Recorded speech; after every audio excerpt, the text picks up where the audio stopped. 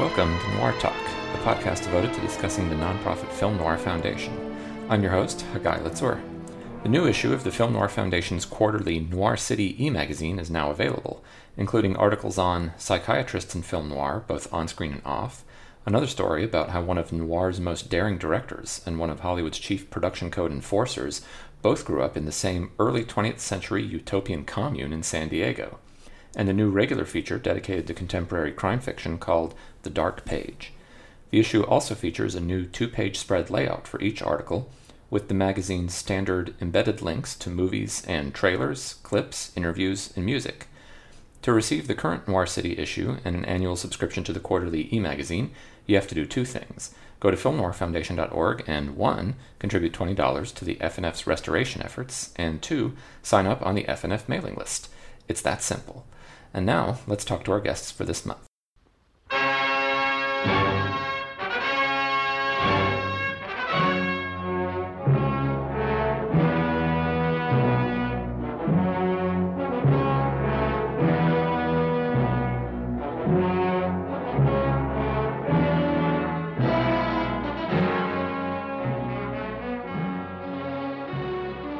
Joining us this month are Vince and Rosemarie Keenan, the co-authors of a series of mystery novels set in classic Hollywood, featuring the legendary costume designer Edith Head as half of a crime-solving duo. Their novels are published under the pseudonym Renee Patrick. Vince and Rosemarie are also frequent contributors to the Film Noir Foundation's Noir City e-magazine, where Vince is the co-managing editor and the writer of a long-running column called Cocktails and Crime. So just to review, we're talking with a married couple about murder mysteries set in the 1930s, with a heavy dose of high fashion and snappy dialogue, and we've got some mixed drinks thrown in too. Sounds to me like the Film Noir Foundation's answer to Nick and Nora Charles. Vince and Rosemarie, welcome to Noir Talk. Happy to be here. Thanks for having us, Guy. So let's start with some of the Noir City Film Festival so far this year. You all made a guest appearance at this year's Noir City Hollywood for the opening night screenings. So how did everything go with that? It was fantastic. We were there for the screening, the 75th anniversary screening of This Gun for Hire. It was a huge honor for us to be there because that is one festival that we had not been to before, and it was always on our lists to go to, and to be invited down to help Eddie out for opening night was a real thrill. It was amazing. They had just finished the refurbishing of the Egyptian Theater, so we got there. Like, the paint was practically still wet. It was a lot of fun to be there for that. Oh, that's yes, great. no gum on the carpet. That was worn.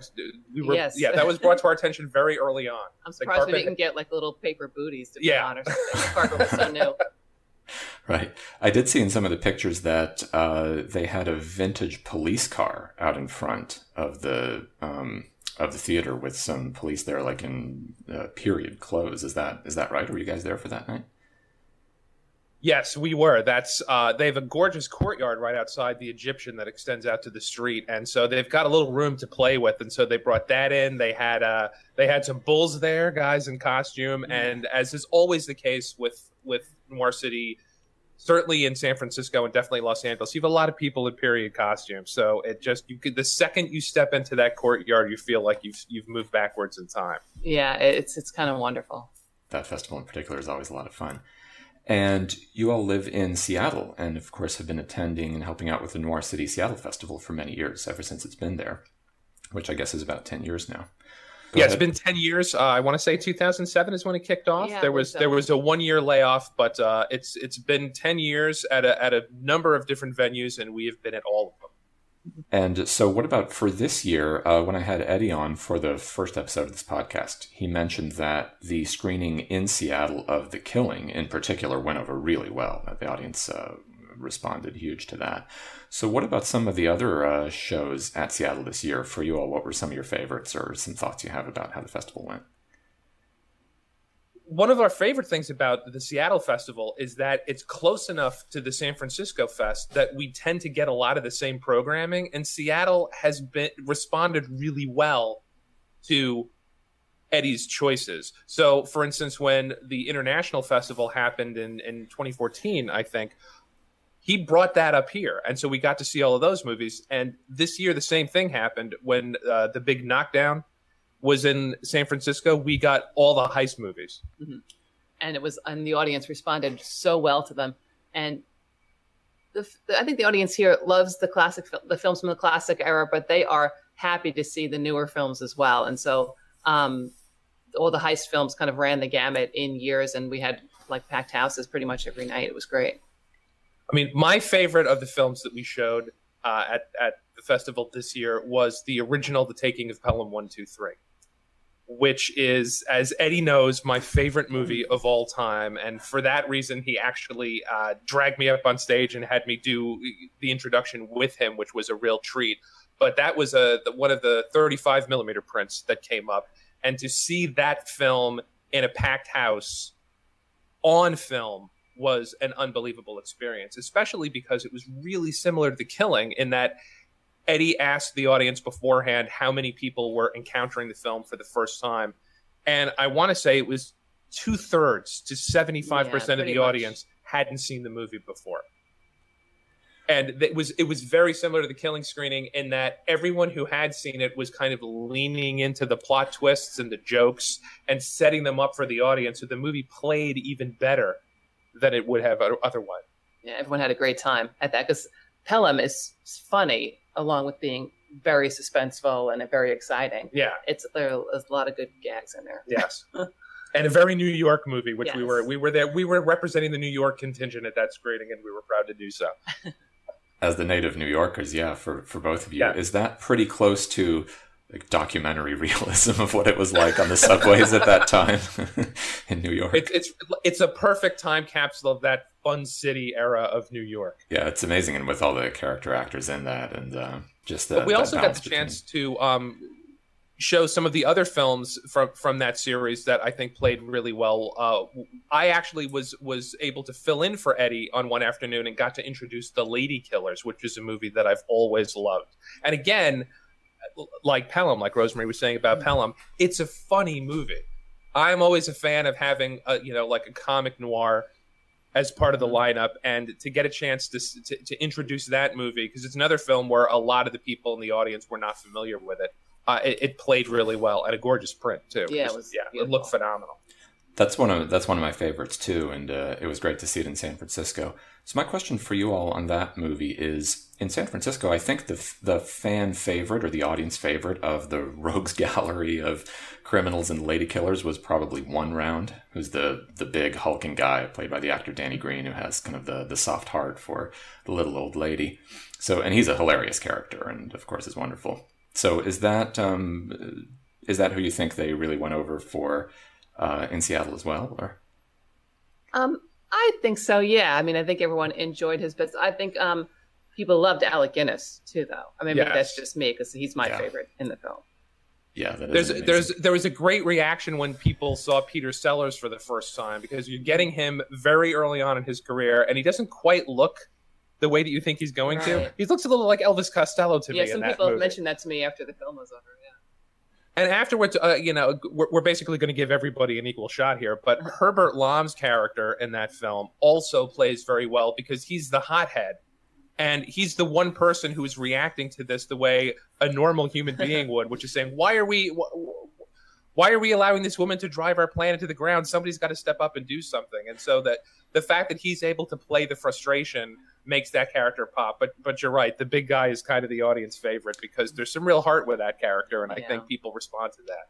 I was going to say with Herbert Lom, and was going to fanboy out about him, that my point I think with that movie is, even though the fan favorite are more of the really funny, hilarious characters like Danny Green as One Round or Alec Guinness as Professor Marcus, but the Herbert Lom, I think, is kind of the most valuable player in a way for that movie, because the tone shifts so much from, well, not totally. I mean, it's a very dark comedy all the way through. But in the latter part of the movie, it does get pretty dark. Like, these guys are all turning against each other. And why I think Herbert Lom is such an interesting character in that movie is he barely gets any funny lines or funny business to do. He's the one who's always like, we've got to get on with it, right? Like you were saying, Vince, the hothead is saying, why are we letting all this stuff get in our way? So he's so intense and so threatening that he is the one, I think, who's there always reminding the audience that it's all funny and these guys are doing wacky stuff, but these guys are really hardened criminals. And this is a pretty serious thing they're undertaking here, and it's a very dangerous thing. So it's not just like Three Stooges or we're all doing shtick. So him being there all throughout that movie, I think makes the link between the really funny stuff and the more intense stuff work, which is a hard thing to do in these movies. A lot of them, sometimes if they're more comedic and then they get darker, it just kind of falls apart, right? Like they can't quite sustain it. But this one, it works so well. And I think it's largely because of him, because he links those things together. I think that's very true. He's the closest the movie has to a straight man. And that's always a tricky part to write well, because as you say, he's not getting any of the jokes, but he's driving everything that happens in it. He's the constant reminder that, no, at some point this ends with somebody in the ground. And that's such a tricky part to write and to play. But that combination of William Rose and Herbert Lom just pulls it off beautifully.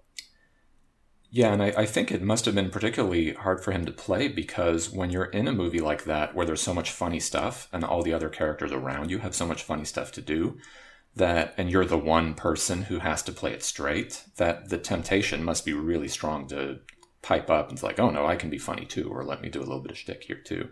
But he just played it straight all the way through, which was amazing. Oh, yeah. And also a bit ironic, because Herbert Lom, ultimately most famous internationally probably for comedy roles in the Pink Panther movies, right? He's Inspector Dreyfus. Yeah, he's the one who's always driven insane by Clouseau and is always trying to kill him. But he was a brilliant actor, and this, I think, was absolutely one of his best performances. Oh, yeah. Well, it's like he knew that at some point, when he got to work with Sellers again, he would get to go over the top if he wanted. I think he was biding his time. He was smart enough to know, I'll get my chance to play big a little later on. Right. I see Blake Edwards in our future, so yes, we'll get our jokes in there.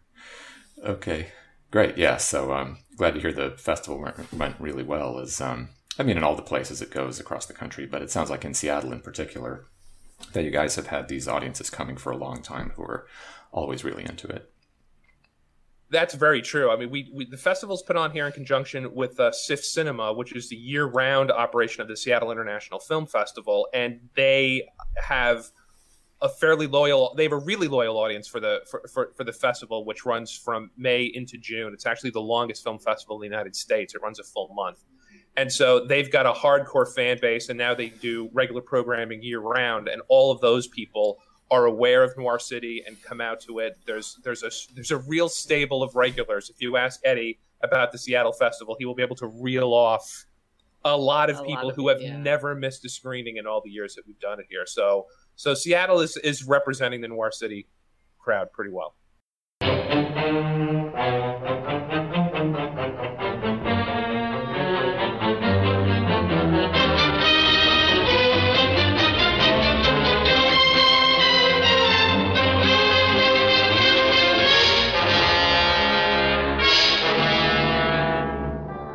The Film Noir Foundation's Noir City e-magazine features contributions from writers from many different backgrounds and areas of expertise. Vince is the co-managing editor of the magazine, so what can you tell us about the process, the overall approach of putting together each issue? My specific charge with the magazine is to cover contemporary noir. Steve Cronenberg is the other managing editor, and he handles the classic noir period, and I do films, TV, anything that comes after 1960. And so I feel like my main responsibility is coming up with story ideas that will slot into that nicely, and also recruiting writers. One of the first things that I did when Eddie asked me to come on board as managing editor, one of the first pitches I made to him was to add the Prime Cuts section, where every issue of the magazine we spotlight a neo-noir and have initially it was a crime writer, but now that's expanding out to film writers as well. And we say, pick a film made after 1960, a neo-noir that means something to you, and we give them the room to go long on it. So the role of the editors then, and me not knowing much about how any magazines or publications are put together, so it's through the whole process, then it sounds like it's not just writers are turning stuff in and you're reading over it and going back and forth with them. It's also really about generating the ideas and getting in contact with the people to say, hey, this person would be good for that, or you have some ideas that this person could be good to write for. Yes, that's very much the case. I mean, it's very hands-on. So a lot of my conversations with Eddie and Steve and Michael Cronenberg, who is the graphic designer and such an essential part of the magazine, will be trying to come up with material that we can cover as far out in advance as we can. So like we'll start blocking out the theme issues, like the comics issue, the television issue that we did. We'll block those out as far in advance as we possibly can. And that means, bouncing ideas off each other and then trying to figure out who do we have in our stable or who is an author that we can approach, who would be a good match for this material. And then once material comes in, editing, copy editing, every stage of that. So in my capacity as managing editor, I do a little bit of everything. And so then some of the articles then you'll put together with a particular theme with an issue in mind. And then if you get to a point where you don't quite have enough articles, or sometimes you hold those in reserve and say, okay, maybe a little bit down the line, we'll come back to this. We'll get some more people in and really build a whole issue around this idea. That's very true. Every time we've done a theme issue, we've ended up with more material than we could comfortably fit into a single issue of the magazine. Or there are ideas where we say, that's a really good idea that we're just going to table and do a little bit later on. We just did the TV issue, and what was fascinating to me about the response to that was, A, how many people loved the idea, and B, how many of them said, but you didn't have an article on blank. Everybody was suggesting another, and I would say to everyone who pointed this out to me, you're actually talking about, we did discuss this very subject as a possible idea for the magazine, and we just couldn't get it in. But at some point we will go back and cover it the way that it needs to be covered. So the main thing we've learned from doing the theme issues is we can work all of this stuff in further down the road. We talked at one point, do we want to have another comics issue, because there was so much material that we didn't get to, and we thought it might be better to cover comics on a more regular basis. And the same thing is true of television. There's so much material out there that instead of doing separate issues devoted to that, we should be incorporating that coverage on a regular basis. So it must be fun when people are chiming in, hey, why didn't you do this? Why didn't you do that? Like, well, we did talk about that. Or, hey, if you want to do it, go ahead and send it in, and you can get it into a later issue. Oh, yeah. That's actually the easiest way to end that conversation. When somebody says, you didn't write an article about this. And we say, yeah, that's good. Why don't you put some thoughts down and send them in? And that usually buys us some time. And you mentioned having certain features running across multiple issues. And, of course, you've been doing one, Vince, for many years now, the Cocktails and Crime. So tell us a bit about that and kind of where that came from and what's your approach been with that. That's the one regular contribution that I have to the magazine. It's a lot of fun. It actually grew out of Eddie's old column. Eddie used to write a column under the J.J. Hunsaker guys from Sweet Smell of Success. And it got to the point where he wasn't able to do that anymore, but he's a big fan of what used to be called 3 dots columns, where it's just sort of stringing together a lot of news and notes, not really organized around any particular theme, just what might be of interest to the readers. I think Larry King may be the last person to keep this tradition alive until we brought it back for the magazine. That's just an ongoing process of collecting material over the course of the quarter. I'll keep a running tally of any interesting noir related news that comes up for the course of 3 or 4 months. Pull that together. It's usually the last thing that's put into the magazine. And the cocktails thing came out of, I had a column, the first column that I wrote was book reviews that included a cocktail at the end. And I assumed once I stopped doing that column that the cocktails would also go by the boards. But Eddie said, no, we need to keep that going. And so I'll try to tie in the whatever the cocktail is in each particular issue to the season or to some of the other material that's in the magazine. And that's actually the most fun thing. Of course, Vince has written a book about cocktails too. So he's just naturally the guy to be writing about cocktails. What was the name of that book? Down the Hatch, One Man's 1 Year Odyssey Through Classic Cocktail Recipes and Lore. And I won't lie, I have cribbed from that book once or twice to fill out the column because, as I said, the column's kind of put together at the last minute. But yeah, that's where all the cocktail material first started. Well, some cocktails have to be worth coming back to, right? You can't just write about them Oh, once absolutely. Yes. and then just forget about it. And of course, in the Noir Alley series on Turner Classic Movies, we've seen Eddie doing that with introducing or emphasizing within the movie if they have a particular cocktail that one character ordered, he'll talk about that and they'll do a little video thing. I love how the TCM will actually pull together cocktail recipe segments. Remember when they did Blue Gardenia, they did the Polynesian Pearl Diver, which is essential to the plot. One of the original tiki drinks, and they gave the drink the treatment it deserved.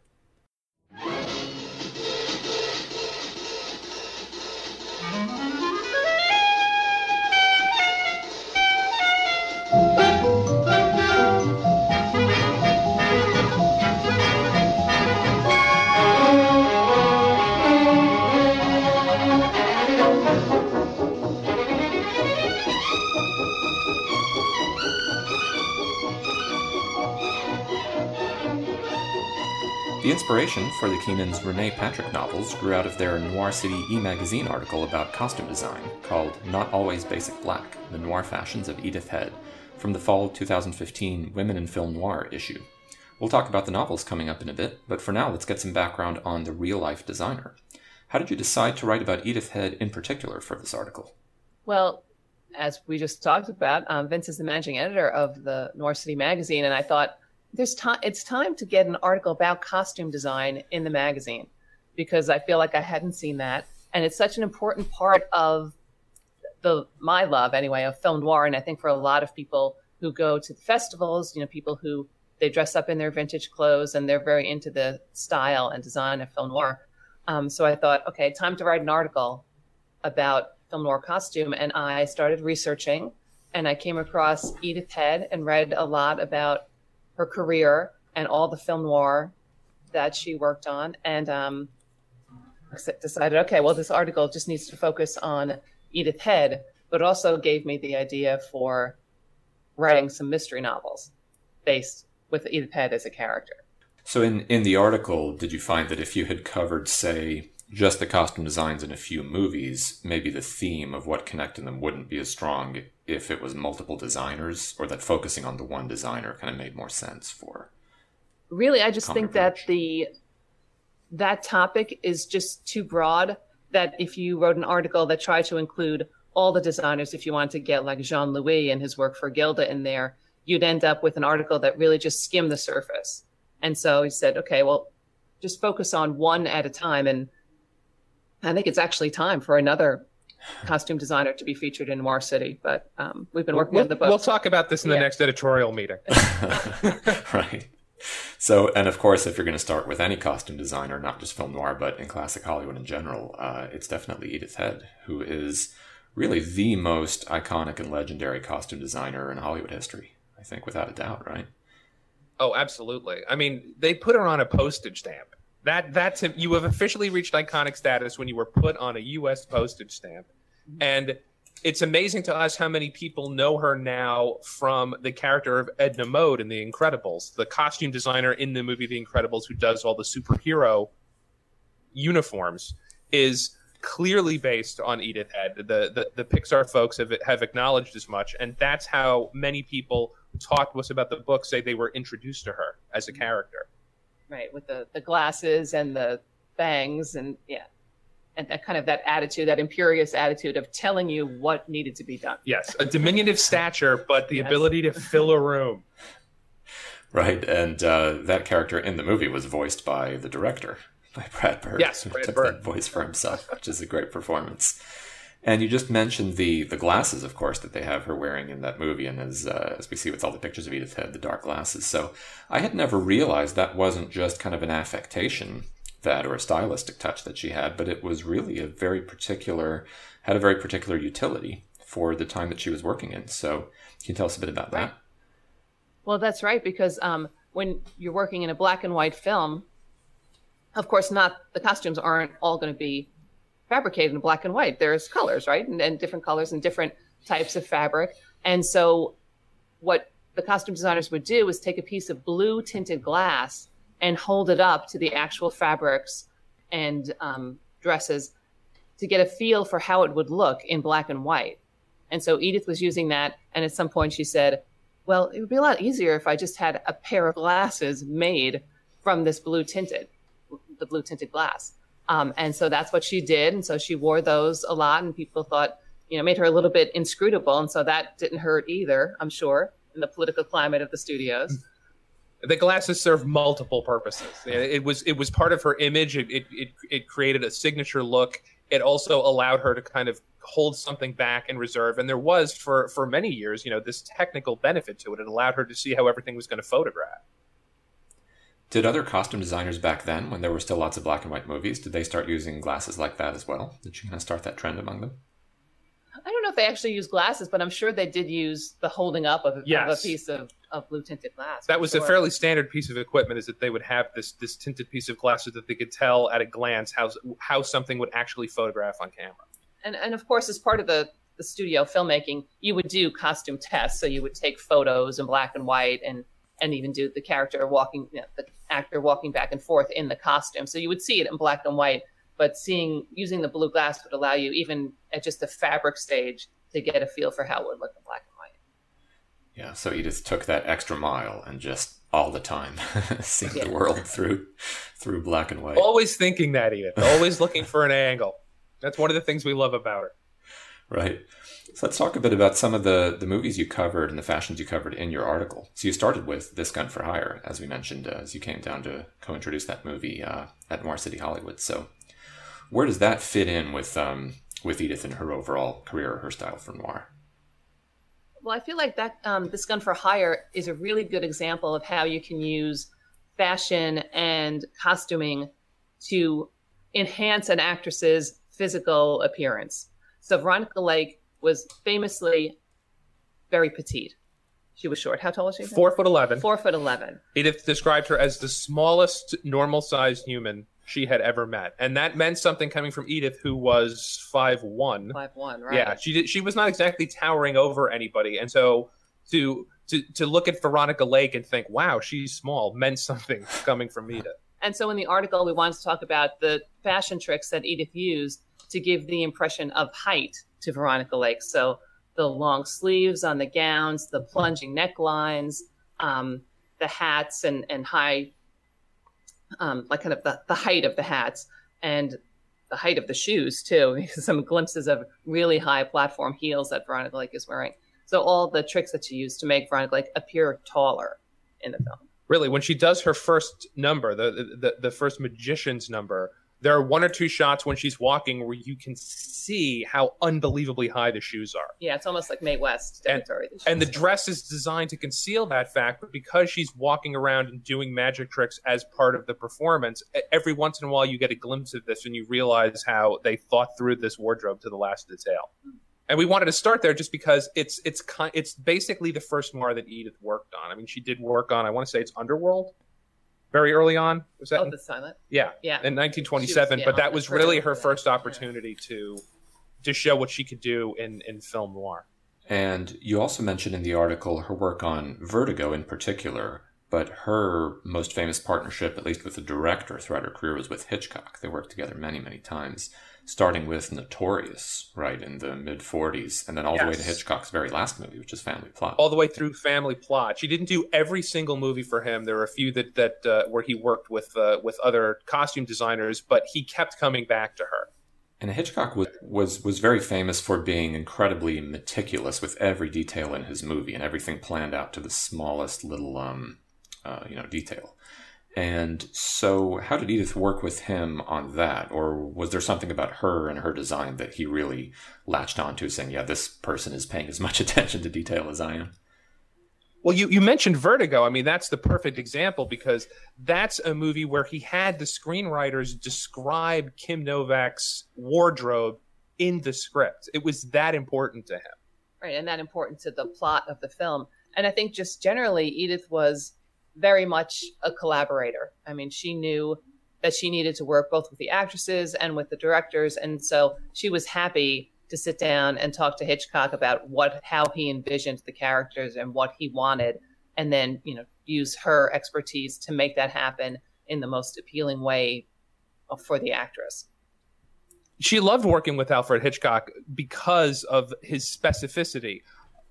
she would always say, whenever she was designing a character's wardrobe, that the script was her Bible, that she would never dress the star, she would dress the character. And she appreciated Hitchcock's level of commitment, where he knew exactly how he wanted the characters to dress and why. There was often a very specific reason why he wanted them in their wardrobe. And that was something that spoke to her approach to her job anyway.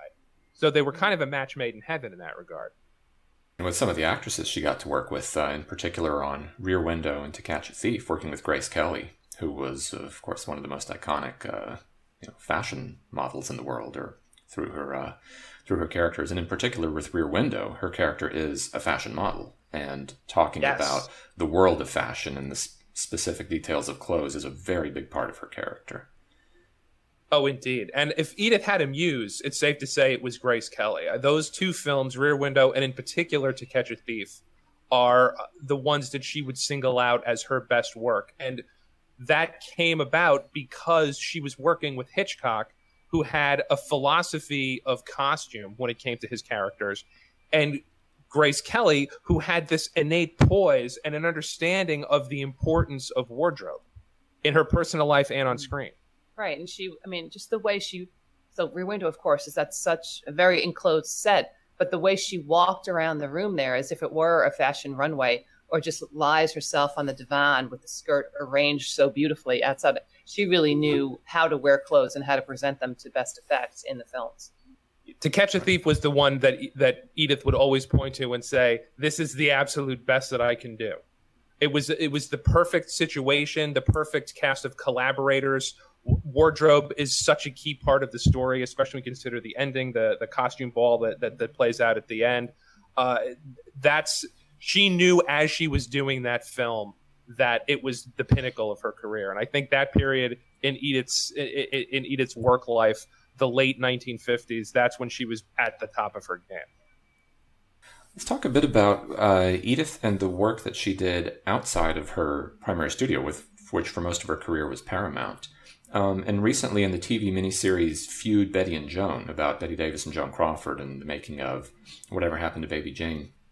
In the aftermath of that movie, leading up to the Oscars for the year of 1962, they have a little scene where Joan Crawford, trying to work details behind the scenes about who's going to win the Best Actress Oscar, she mentions that Edith Head was designing her gown for the ceremony.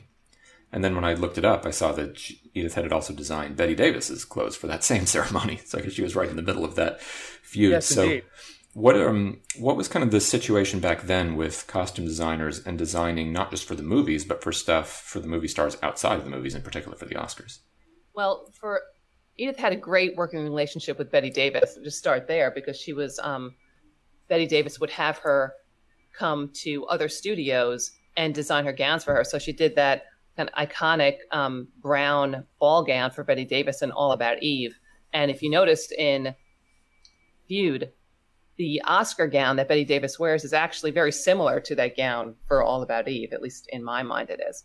But Edith kind of hooked on to the Academy Awards and was a consultant for the Academy Awards for many years, and would send a letter out as women were getting ready to buy their gowns and say, well, here are the strictures, nothing too low cut, nothing too short, everything had to be tasteful.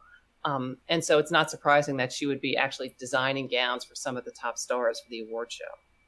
She was the wardrobe consultant to the Oscars for on and off for 20 years. And that was an opportunity for her often to any starlets who weren't affiliated with a particular studio or who didn't have a relationship with a designer. Edith would pull them aside and volunteer to design their wardrobe. So it was sort of a stealth fashion show for her when the Oscars happened during that period, because a lot of her original dresses would be seen on the telecast. Yeah, definitely a good source for advertising. And you mentioned her working with Betty Davis outside of Paramount. So in classic Hollywood, when almost everyone was under contract to their own studio, loaning out people between the different studios, that was pretty common for actors. I know, so you'd see some actor who was under contract for one studio showing up in multiple movies for another studio. But I didn't quite know that for crew members that would happen too. that even for costume designers, they might be loaned from one studio to the other. So was that pretty common, or was Edith kind of an exception where people just really gravitated to her and said, no, we've got to get her to work on this movie for us? I don't think it was exceptional for Edith, but I do think it was exceptional for crew members. So it would be really kind of the top of the line, maybe costume designer or a cinematographer or something, but it wasn't necessarily way down the line of people doing that. So Edith did for Barbara Stanwyck as well. Yes, exactly. I mean, it was tied into the stars. It would be a request of a particular actress, and Barbara Stanwyck and Bette Davis were the two who frequently, wherever they were working, would have it written into their contracts that Edith would design their wardrobe. So Edith would do Stanwyck's costumes at any number of studios in the 1940s. Yeah, and Stanwyck had gotten started at did a lot of Paramount movies earlier in her career, as you guys mentioned in your novels. But Bette Davis, I think, was never under contract there. So how did she originally get started working with Edith? Was there one particular project, or just she said, I've got to have this person design the clothes for me going forward? I have to say, I actually don't know. That's a good question. They worked together on a number of things. They'd established a pretty steady working relationship by the time of All About Eve, because that was a sticking point when Bette Davis stepped in for Claudette Colbert fairly late, that she wanted Edith to design her wardrobe, which was not exactly what the costume department at 20th Century Fox, which is making the movie, wanted to have happen. But they said, all right, since Davis is coming in this late, we'll allow this to happen. So they'd already had a fairly steady working relationship by that point. Okay, yeah. And I mean, of course, that movie was such a huge success that then it would make sense afterwards that Bette Davis would say, well, okay, no more of anyone else. Let's go back to the person who helped make it happen. So now let's hear from Edith herself in a short film called The Costume Designer, which was made by the Motion Picture Academy in the late 1940s to give audiences a behind-the-scenes look at how movies get made. Where the costume designer contributes most is in providing those values which make costumes right dramatically. Let's see now. The girl is young, about 20. Her sweetheart has just left her after a quarrel. She's going out this evening with another boy, a friend of the family who means nothing to her. How would she dress? Say in something white and gay and sparkling. What about material? Jersey? Perhaps embroidered in sequins? In the story, she does come from a family of means, so there's no false note there. A dress like that would give her an air, too. Make her look defiant and at the same time alluring. The first Renee Patrick mystery novel, Designed for Dying, was published last year in 2016, and the second book, Dangerous to Know, was published 2 months ago in April of 2017. Both of them feature Edith Head as one of the main characters, along with many other real-life Hollywood personalities from the late 1930s. But the main narrator and protagonist of the books is a young woman named Lillian Frost. So let's start with how you decided to write mystery novels in particular involving Edith Head, and how the character of Lillian developed out of that. Well, we've always both been really big mystery fans. And so when I was researching Edith Head's life and career for the articles, I just thought she would slot in really well to a mystery series. And the idea of a series was part and parcel of this. Well, what I responded to in the idea was I had never seen costumes as an avenue into Hollywood history. And I thought that given the longevity of Edith's career, the fact that she dressed almost everyone, and that she could easily be connected to anyone she hadn't dressed, meant that we could bring anyone onto the page that we wanted. It wouldn't be a stretch at all.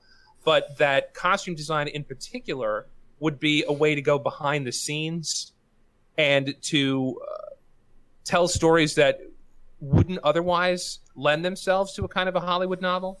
And there's also the fact that if we tracked the entire series through Edith's career, it would be a way to tell a history of Hollywood that focused on women and their contributions behind the scenes and in front of the camera.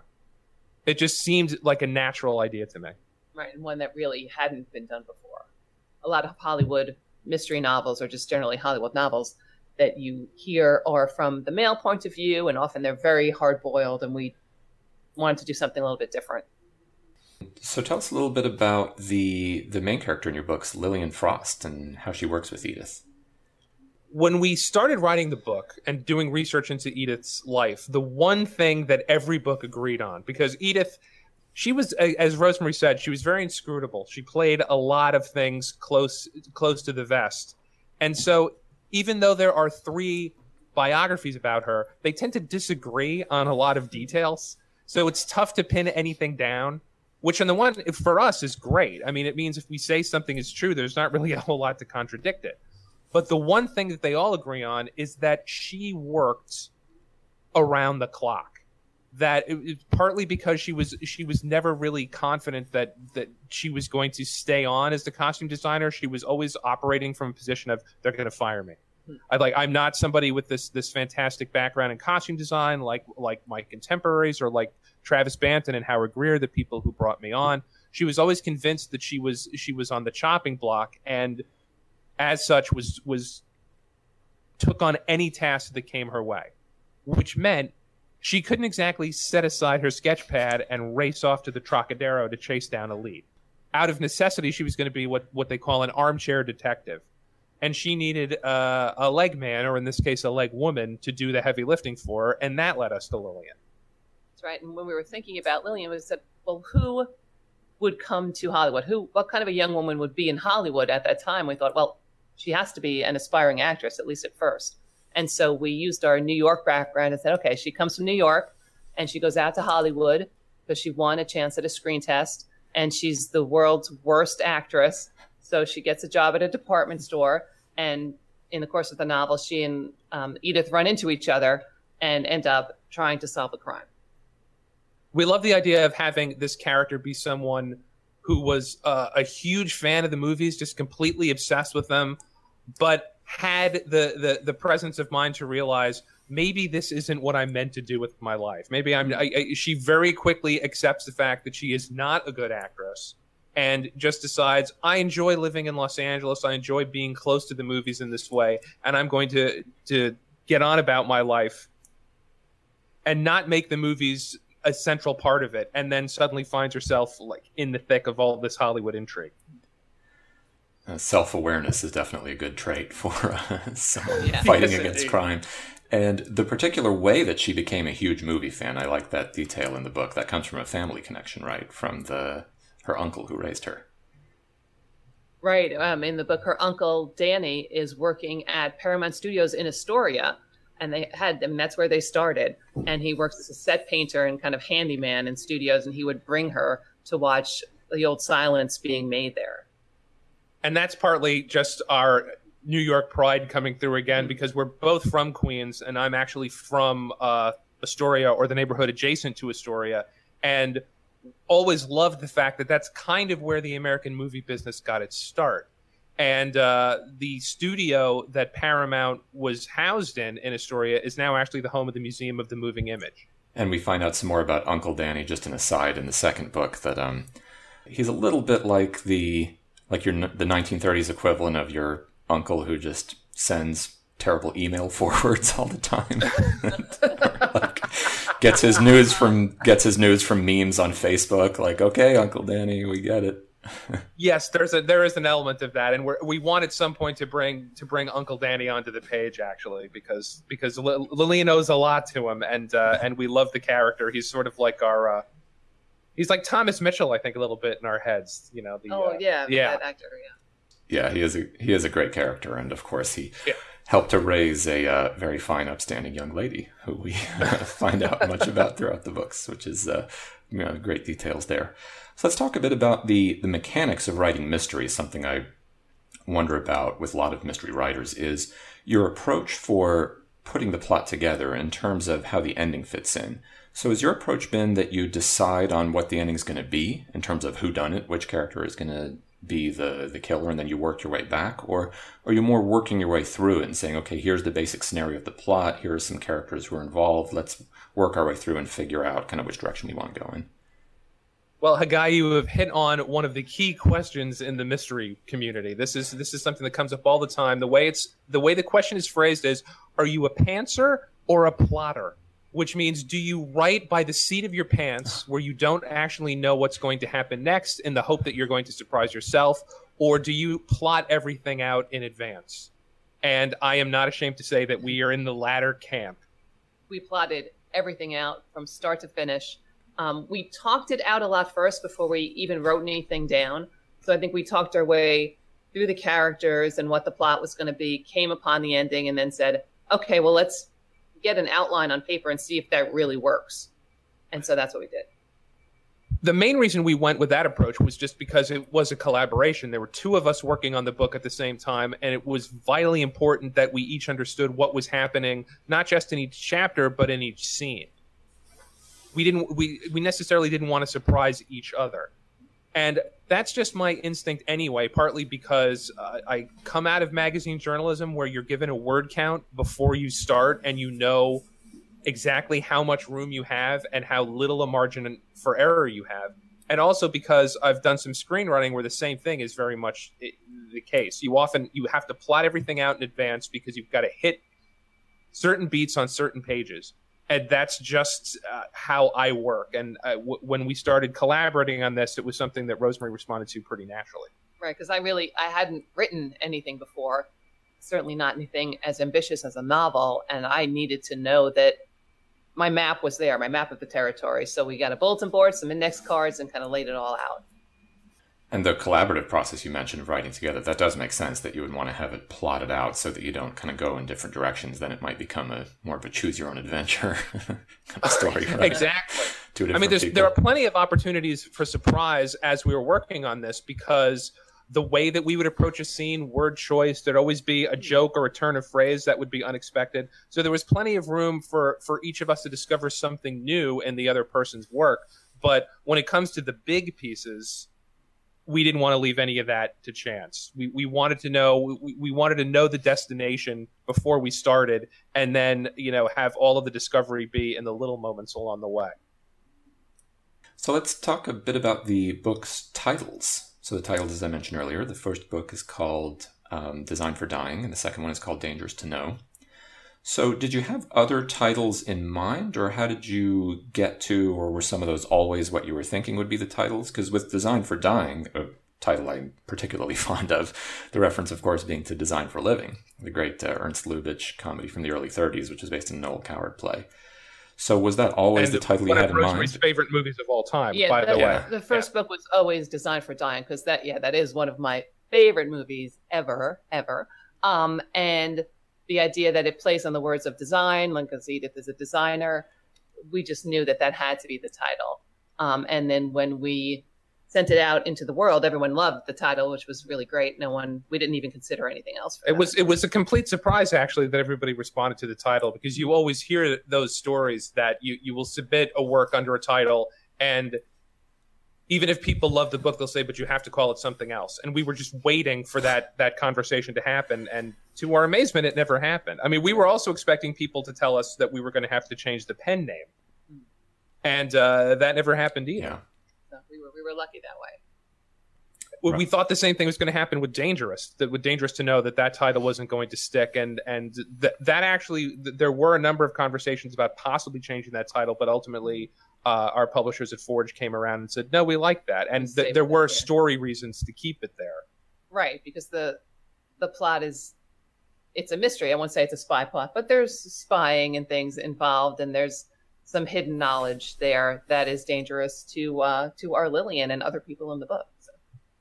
But also it ties into the film of the same name, Dangerous to Know, because that is a movie that Edith designed the costumes for. It stars Akeem Tamiroff and Anna May Wong, and it's hugely important in Edith's career to the extent that Edith saw Anna May Wong's hairstyle in that movie and said, oh, that's what I want. So the hairstyle that she would keep for the rest of her life, she actually pilfered from Anna May Wong in this movie. As good a source as any to take from, right? And I should just mention as an aside, the pseudonym you write under, Renee Patrick, you have on your website, on reneepatrickbooks.com, and I'll have a link in the podcast notes as well, specifically to the section of your website where you talk all about how you came up with the name and why you decided to write under a pseudonym and what the origin of it was, which is an interesting story. So with Dangerous to Know in particular, then, as you mentioned, that comes from the movie title, which was a big one for Edith and for just the double meaning of the mystery novel and the spying. Were there any other titles you considered, or once you hit on that one, was that kind of, okay, that really works and let's go with that? that was really it for us. I mean, I'm sure we batted a few things around, but I don't even think anything else got onto paper or even sent to the publisher. There was some thought of kind of repeating the basic structure of Design for Dying, so it would be, it would be an alliterative title, and that's something we're actually thinking about for the next book. But I'm happy that we avoided that, because you don't want to set yourself up to say, oh God, it has to have the same 2 letters at the start. What are we doing here? Yeah. You don't want to box yourself in and have to do something. So I'm actually kind of happy that we avoided that fate. And with Design for Dying, Design for Living in particular, I just wanted to mention my favorite little Lubitsch touch in Design for Living is when, late in the movie, when Frederick March's character is a struggling playwright, when he has a huge hit play in London and he comes to one of the shows and the crowd's there and he's going around to the people in the ticket booth and everything saying, how's it going? Good, good. Everyone says, oh, great. It's terrific. Everyone's here. And then at the end of that little sequence, he goes to the washroom. And he asks the washroom attendant, busy? And the attendant says, tremendous. So if the washroom attendant is getting big business, then you know your play is a big box office hit. Oh, yeah. So that was Lubitsch for you. Okay, so let's talk about some of the real-life people and events that you included in your books. There are some very famous names that you have in there, like Barbara Stanwyck and Bob Hope and Marlene Dietrich making some really interesting appearances, but some really big drivers of the plots and of the characters in your books are based on real-life people who are not as well known as big Hollywood stars, but have fascinating stories behind them. One in particular, who you mentioned earlier, is Travis Banton, who was also a very successful costume designer and was Edith Head's boss at that time at Paramount. So can you tell us a bit about him and how you worked him into the books in particular? Well, we really needed to get him into the book because he was somebody who, like you said, he was Edith's boss at the time. He was the head of design at Paramount. But his position was a bit tenuous, and the studio wasn't particularly happy with how he was doing at that time. So his glory days had been a couple of years before that, and he was an amazing designer and the king of glamour, addressing Marlene Dietrich and Carole Lombard and those kind of people. But because his position was tenuous, it also made Edith's position tenuous. And we really wanted to work that into the book. She wasn't sure if she was going to have her job if Paramount decided that Travis Banton had to go. There are a lot of questions. There are recent histories of Paramount that still repeat the story that Edith actually had a hand in pushing Travis Banton out because she wanted his job. And we sort of wanted to counter that because in our research, it was very clear. She was convinced that when Banton went, she was going to go. She was certain that Paramount was going to replace her with a bigger name. And that was actually the case. They were auditioning designers from Broadway on a regular basis. They would bring in couture designers from Europe and from New York and have them do 1 or 2 movies at a time just to see how they fit into the Paramount family. And she was certain that she was going to be cast out on her ear when Travis left. And considering her background, one of the things that we are fascinated by when it comes to Edith is that she didn't have the pedigree that all of these other designers had. She didn't work at a couture house. She didn't study design coming up. She'd been a school teacher before she started at Paramount. Was that she was always sure that her days were numbered. And she wanted Travis Banton to remain in place because the longer he was there, the longer she was going to be there. What we found out from talking to costume design experts and the archivists at Paramount was that pretty much the sole reason why Edith was eventually given his job was that it was the most cost-effective decision. At that moment, she was the cheapest alternative open to them. And the thinking in 1938, when she was finally given the job, is, well, at some point in the next year or so, a bigger name will become available and we'll just phase her out and bring that person in. And Edith decided that wasn't going to happen. Right. So she did a great job. She worked, like Vince said, she worked very hard, and she solidified her position there and made friends with all the directors and the stars there, and they just kept her on. One of the characters we're hoping to bring on at some point in a future book is Oleg Cassini, the designer who was later married to Gene Tierney. And he worked at Paramount very briefly and had a contentious relationship with Edith. But one thing that he always said about her was that she was the greatest politician that he ever met. that she had an uncanny feel for how to navigate the studio politics, all the changes that were happening. She knew how to enlist the actresses and get them on her side.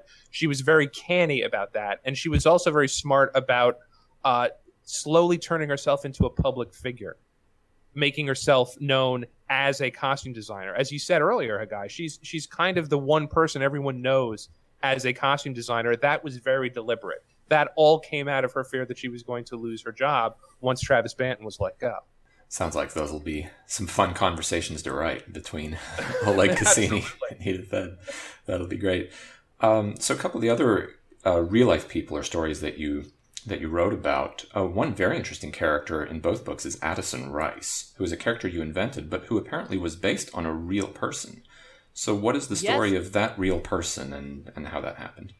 So Addison Rice is based on Atwater Kent, who, if anybody is a fan of old-time radio and actual radios, would know his name, because he had a lot of patents in early radio and had a manufacturing plant in Pennsylvania for radios. And so he was a big name in radio in the late 20s and early 30s. But he ended up retiring and moving from Pennsylvania to Los Angeles in around 1936. And so he shut down the plant on the East Coast and he moved to Los Angeles because he loved the movies. He wanted to be in Hollywood. So he bought a big house up in Beverly Hills and just started throwing parties and meeting all the stars. And very quickly made himself an essential part of the nightlife in Hollywood, and befriended pretty much any actress that you would care to name. So all of the big name actresses became part of his social circle very, very quickly. And the detail about his life that always fascinated us is when he died, he basically left every name actress in Hollywood some money in his will. He listed them all, and everyone got a couple of $1,000s or something. So not some huge amount, but he had them all down there because they were all very dear to him, I think. How did you come across his story in particular and deciding to put him into the books, or a character based on him? I did a lot of research in reading old movie magazines, many of which are online, which is great, and old newspapers. So it was going through some Los Angeles Times from that period. And just reading that, society columns and gossip columns. And his name came up. And I'm like, who is this guy? Because I'd never heard of him Spotted before. at Atwater Kent's party. I mean, it was a phrase like that you would see all the time. And it very quickly, came to us. Who Who is Atwater Kent? Why is he throwing all of these fabulous parties? Right. So I did some research and saw some pictures of his house online. Beautiful estate. And so he became quite the character in my mind. And we turned him into Addison Rice. And that was a change. That was one of the changes in the book that happened late, was that we were not sure towards the end of Design for Dying. We knew who the killer was and what the outcome of that case was going to be, but we hadn't completely committed to a course of action for Lillian. Where was she going to go? Where was she going to work once that book was over? And Addison eventually provided an opportunity that we were really happy about by the time we started writing Dangerous, because that now allows Lillian to meet any characters that we can't have Edith bring onto the page. Right. So between them, they've got all of Hollywood covered. And in Dangerous to Know, a couple of very interesting subplots are, one is Albert Shapiro, who was the central figure in a massive smuggling scandal, which was apparently a huge deal at the time, but which I had never heard of. So what was his story and what happened there? As soon as we came across that, we knew that it was going to have to be a key part of the book, because Rosemary and I both grew up obsessed with show business and yet had never heard of this scandal. We came across it by accident in doing our research, and it ended up going right to Paramount's door. So it was almost like a gift from the universe that we stumbled onto this. But Shapiro was basically, I think I'd have to say, a con man. I think that's fair. He was in Hollywood representing himself as a producer, and he did actually have some involvement with a number of movies, although his exact role in those films is still kind of a question. At the time the story takes place in 1938, he is representing himself as the producer of a film called Meyerling, which was actually a very early foreign language hit in the United States. And he was also in possession of diplomatic papers from Nicaragua that allowed him to bring in couture gowns and jewelry from Europe that you would not have to pay customs duties on. And he very quickly took advantage of this situation to bring in clothes for various people of substance in New York and Los Angeles. And the whole thing unraveled at a dinner party in New York in October of 1938, when Chaparral was the guest of a New York Supreme Court justice, and the subject of the war in Europe came up. Everyone at the table had recently been in Europe, was convinced that the U.S. was going to go to war fairly soon, and everyone at the table had a very negative opinion of Hitler at that point. And the maid, who was a German citizen, slammed down the tureen she was carrying and said she would not serve the dinner unless people stopped speaking that way about the Fuhrer, because while she was their maid, she was also a proud German and she wouldn't abide this kind of talk. And she was fired on the spot, and the next morning she went to the customs office and blew the whistle on the whole deal. And so you had a Supreme Court justice who was thrown off of his seat. You had a number of prominent New York socialites who were embroiled in this investigation. And then soon after that, you have Jack Benny and George Burns, both of whom were Paramount stars, both of whom used Chaparral to bring jewelry and clothes into the United States illegally. And there's still some question as to who else was involved in this. There may have been other significant names, both in New York City and in Los Angeles, who were taking advantage of Chaparral's services. And we just thought it's Paramount, it's clothes, it allows us to bring the war into the story at a fairly early stage, and we knew we had to do something with it. Yeah, I was floored by the details of that in the book, and it's all, like, you didn't have to invent any of it. It's all stranger than fiction. It's all there. It's amazing. Really, the hard part was trying to weave a story around all of these details, because the more we found out about it, we thought, really, it's kind of an incredible story. And it ticked so many boxes for us in terms of the material that we wanted to cover in the book that we eventually had to restrain ourselves and say, we don't have to put every detail of the case in here, but yeah, there's a lot in it. Yeah, it's a little too unbelievable if you really tell the whole story, I guess. And another very important through line in Dangerous to Know, which relates in a way to that scandal as well, was a very interesting person named Salka Viertel, who had a very strong connection with all of the European exiles who came to Hollywood in the 1930s. So what was her story? Well, she had a salon in her house in Santa Monica, and a lot of the emigre composers and actors and directors and writers would end up there. And she would host them. She'd make a big pot of stew, and everyone would just hang out at her house and talk to each other and kind of feel a little bit more at home and not so much, in a foreign land.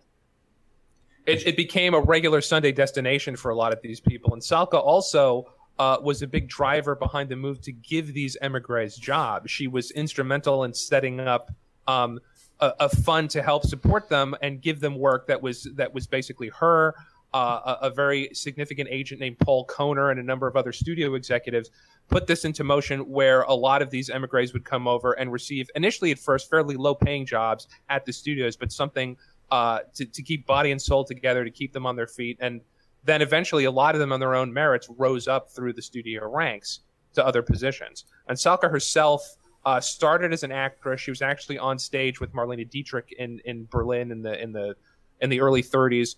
But her husband was a director who came over to Hollywood to work, and Salka wrote a lot of Greta Garbo's films. So she had very strong connections to the film industry herself, but very quickly, as fascism spread across Europe, she became the sort of the doyenne of this exile community. And one of our favorite things we did on researching Dangerous was we made a pilgrimage out to her house, which is still standing in Santa Monica. In fact, it had just been sold, and they're in the process of upgrading it. And we were very tempted to kind of crash the crew there that was working on the house and saying, "You guys aren't tearing this down, right? You're going to keep a lot of it intact, because this is a very important house."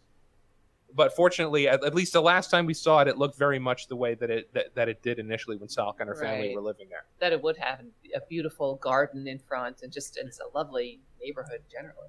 Oh, yes.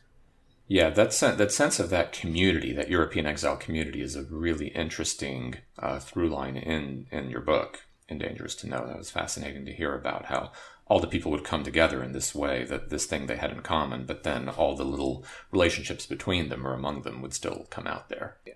And one of our favorite things about Salka actually is a connection to film noir, which is her son Peter, who also went into the business and became a screenwriter, and who wrote Saboteur, the Hitchcock film.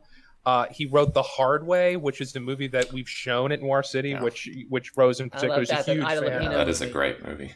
And he had a long relationship with John Huston, worked on several movies with him, and in fact wrote the book White Hunter, Black Heart, based on their experiences making The African Queen together, which then got made into a movie by Clint Eastwood decades later. 1 degree of separation from Clint Eastwood from your books there. There we go. There you go. Let's talk also about a really fun part of your books is the fictional studio name and movie titles that you came up with for the stories. So with Edith working at Paramount and then Lillian going back and forth and talking to Edith there and some of the real life actors you had, I guess you needed a little bit more freedom to have a whole other studio, which was not a real one, where you could just use that to weave that into your story however you needed, right? Mm-hmm. So well, the main thing, Higai, is we didn't want to get sued. Well, that is a very good motivation. There are bad things happening, and they weren't going to be happening at Paramount. They needed to happen someplace else that never really existed. Right. And so the name you came up with is a great name for it. It's Lodestar Pictures. So were there some other names you went through for that, or how did you end up deciding on Lodestar? Lodestar actually came up fairly early in the process, and I think it happened because we have, as you might imagine now, a lot of Paramount Pictures material here around the house. Because the archivists at Paramount have been fantastic to us. They opened the doors and showed us a lot of Edith's work, and we were convinced that they were not going to be happy about us hijacking part of the studio's history, but they've been nothing but responsive to it, which is great. And so we have a lot of Paramount posters and shirts and possibly shot glasses. I'm not going to commit to that, and I think it was just looking at the Paramount logo, those stars around the mountain, where I thought, well, what if we just picked one of those stars and made that the essence of it? So Lodestar almost went in there at the beginning as sort of a working name for the studio, but we very quickly realized it sounded right. Right. The more we talked about it, the more we realized, oh no, that could definitely work. Yes. Yeah, that could be the name for the studio. It does fit really well. And I had never noticed, I mean, when I was growing up watching movies, I got into classic movies a little later, I guess I'd never quite noticed how self-important some of the movie studio titles were, like Paramount and Universal. I think the first time I really noticed with those was when I saw Singin' in the Rain, where it said at Monumental Pictures, which is an obvious reference to those. I was going to say, we're a huge fan of behind the scenes and backstage musicals and movies too. And so a lot of the names you would pick, like Monumental, they've been used before in other things. And so Lodestar hadn't been used before, so we thought that would work. And you're absolutely right. It does lean into that sense of self-importance. It just seemed like very quickly we decided I don't think we're going to come up with anything better than that. Yeah, it definitely works really well. And another great aspect you have of some fictional movie titles are just as asides, but these are so much fun. I wanted to ask you about them. So one important character in Design for Dying in particular is a director named Lawrence Minot, who, if I'm pronouncing that right, M-I-N-O-T. That's right, yes. Whom you described as Lodestar's master of the middling musical. And so a couple of these titles, which I really loved. One was, in Design for Dying, is Pioneer Panic. So what exactly is the story of a middling musical called Pioneer Panic? Well, clearly it's something set in rural, I don't know.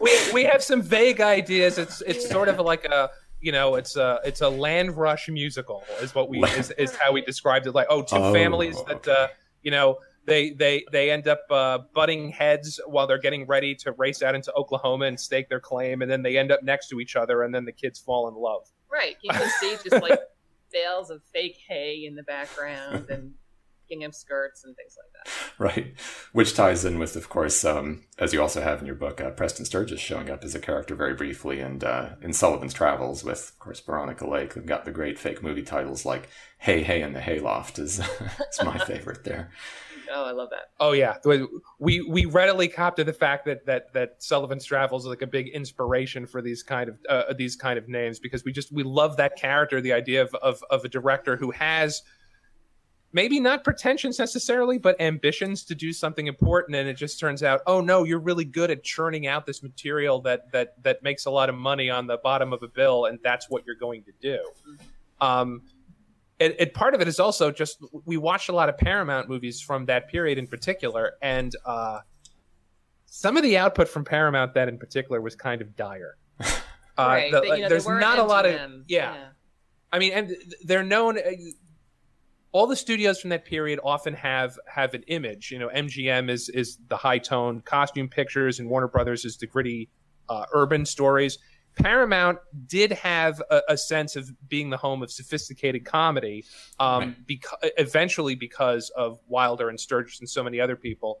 But in the mid to late 30s, a lot of the movies they were making weren't that. They're very much programmers, and some of the musicals that they were making in particular were just kind of a slog. But we enjoyed them anyway, and so we decided we were going to have fun with the making of these movies. Mm-hmm.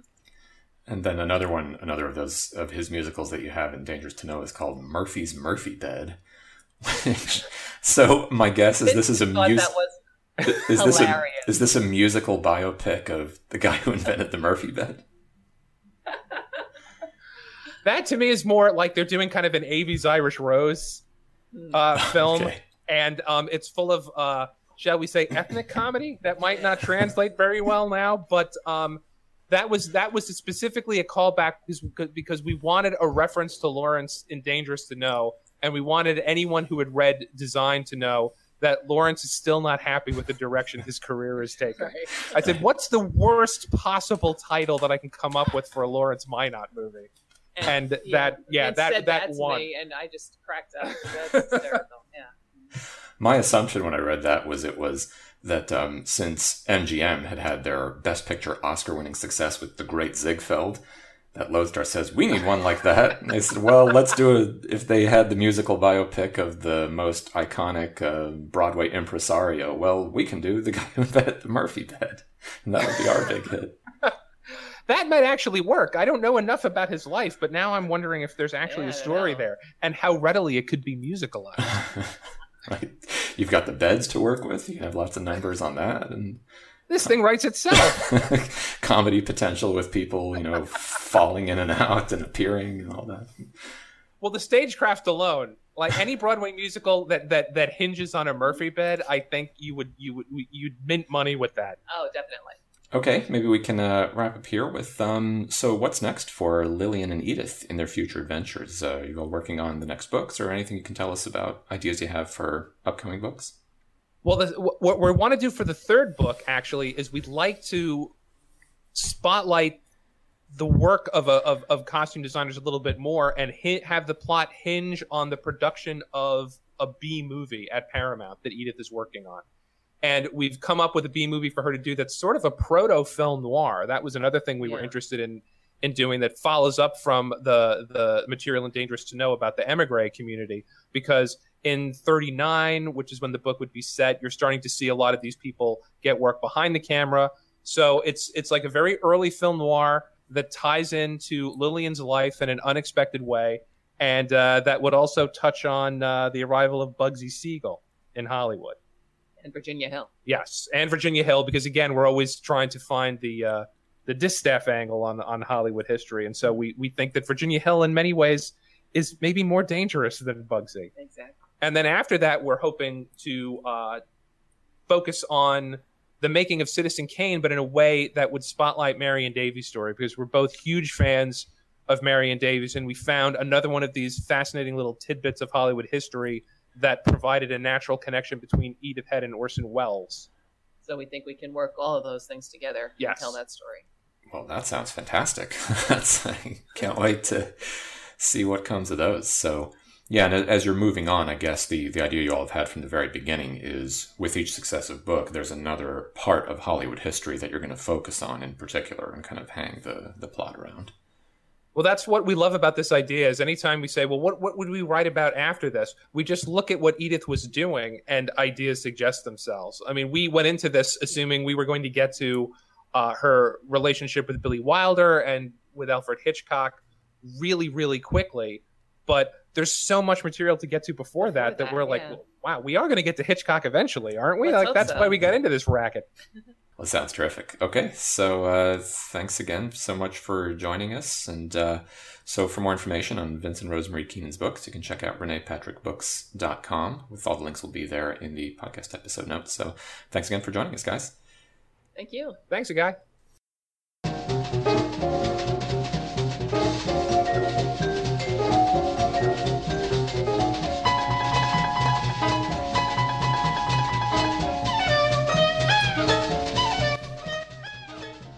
Thanks again to Vince and Rosemary Keenan for joining us.